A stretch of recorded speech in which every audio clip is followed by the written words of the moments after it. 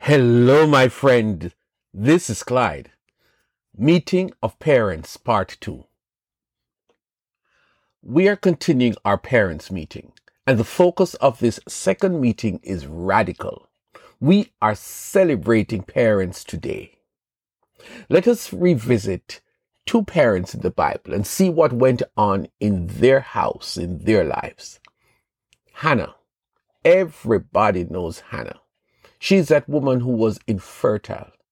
Don't you just sympathize with Hannah? Her whole business was out in the public square.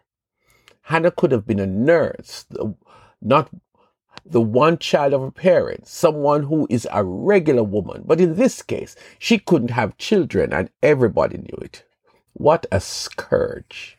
What a curse. And to add insult to injury, her husband at the time had a second wife and she was popping out babies like a slot machine. Hannah was a woman who believed in God and she carried her business to God. There are some Hannahs in the room today who have some struggles and they know what it is like to lock the bedroom door, turn off the phone, and have a serious meeting with Jesus. We celebrate you, Hannah.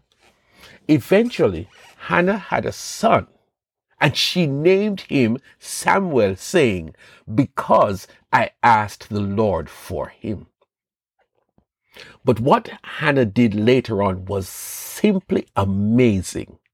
Hannah gave Samuel back to God. Listen to her. "So now I give him to the Lord. For his whole life he will be given over to the Lord." 1 Samuel 1 and verse 28. Hannah gave her son to God. There is the physical giving of your son, of your child to the Lord, especially when you take them to church for baby blessings. But this woman went far further. She not only gave him back to the Lord as a little child, but she went down the road. However long my son lives, if he does well in school, if he gets married, if he joins the military, if he gets rich, for his whole life he will be given over to the Lord. Can you understand what Hannah did? She entered into a long-term agreement with God. My son is given over to you, Lord, today, next year, and for the rest of his life. God, my son is yours, and I trust you with my precious child. What Hannah was doing was an act of faith. She decreed and declared that this son God has given me really belongs to God for as long as he lives. Hannah is being celebrated today because that same son, Samuel, became an outstanding godly man in Israel. He was priest, prophet, judge. Samuel and God had a tight and dynamic relationship, and all of this is because his mother was crazy enough when he was a young baby to give her son his whole life to God. I speak to the Hannahs in this room today, as well as those who want to be Hannahs. Give your child to God. Engage God in the life of your child for as long as he lives. Your child is bound to walk with God because whatever is given to the Lord, God will bless. We thank God for the Hannahs in our room today. There's a dad I want us to celebrate. Oddly enough, his name is not mentioned in the Bible, but I want to call him the faith dad. We read of his story in John chapter 4. Let us pick up where this dad met Jesus. Once more, Jesus visited Cana in Galilee, where he had turned the water into wine. And there was a certain royal official whose son lay sick in Capernaum. John 4, verse 4-6. You have to understand, Cana was a place where Jesus turned water into wine. It means that Jesus was a local celebrity in that town. And when he turned up in that community one day, it was really crazy.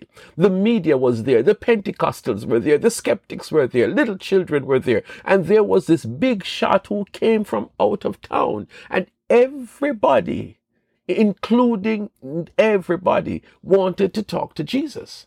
If you do not have an appointment, you don't stand a chance to have a one-to-one meeting with Jesus. So why was this man there? Why did he come from far away to meet Jesus? He had heard two things. He had heard about this Jesus who turned water into wine. That is a big news that traveled far and wide. But this royal official from a faraway town, he also had a sick son. Now think about this matter. Jesus has done one miracle so far that we knew of, and he has returned to the community where that one miracle took place. It is all going to be about things related. Come on. Jesus, turn some milk of mine into gold for me. Jesus, I don't want wine. Just touch my water pot and cause that it would bring me wealth. But sickness? What did this man expect? So Mr. Faith Dad, gets close enough to Jesus and asked a wild question. He asked Jesus to take the long trip back to his home to heal his son who was close to death. That's right, silence. We have never heard of Jesus doing that. Jesus responded to the man in a strange manner, almost like a rebuke. Unless you people see signs and wonders, you will never believe. The ordinary parent would be insulted and would turn and walk away. Not this dad, not Faith Dad, not some of the dads in this room. Some of you dads would go to great lengths just for your child. This dad, Mr. Faith Dad, was not deterred by Jesus' rebuke. He looked Jesus straight in the eyes, and with all the faith that carried him from Capernaum to this faraway town, seeking help for his son, wanting the only help that can make his sick son live, he said to Jesus with all composure and clarity, "Sir, come down before my child dies." When Jesus meets real faith, my friend, Jesus honors that faith. Hey, go, Jesus replied. Your son will live. I just want to give God thanks for this father. Some fathers would not have left their homes to go see Jesus way over in another city, let alone a day's journey. Some dads would have turned away after Jesus' first response. But this dad came by faith, and he was not going to let his faith fail. We give God thanks for those dads who will not give up in seeing their sons and daughters live and do well. We give God thanks for those dads who move mountains and go to great lengths for their children's well-being. Those dads who know that only Jesus can do great and marvelous things in the lives of their children. We give God thanks for you, dads. In this Thanksgiving season, we give thanks for good parents, parents who trust God with their children. We thank God for you who are determined that God will have full control of your children's life. We thank God for faith moms and faith dads who believe that if anything is wrong in the life of my child, sickness, drugs, depression, anger issues, not doing well in school, sexually immoral children, whatever is wrong with my child, those parents turn to God for healing, restoration, repairing, turning things around, and we give thanks for you. For the rest of us parents, we thank God for you and trust that your faith will be strengthened from these meetings of parents. We are not bashing you. We are giving God thanks for you and all the good you do for your children, however small or great. You are doing it unto God, and you're doing it for the next generation.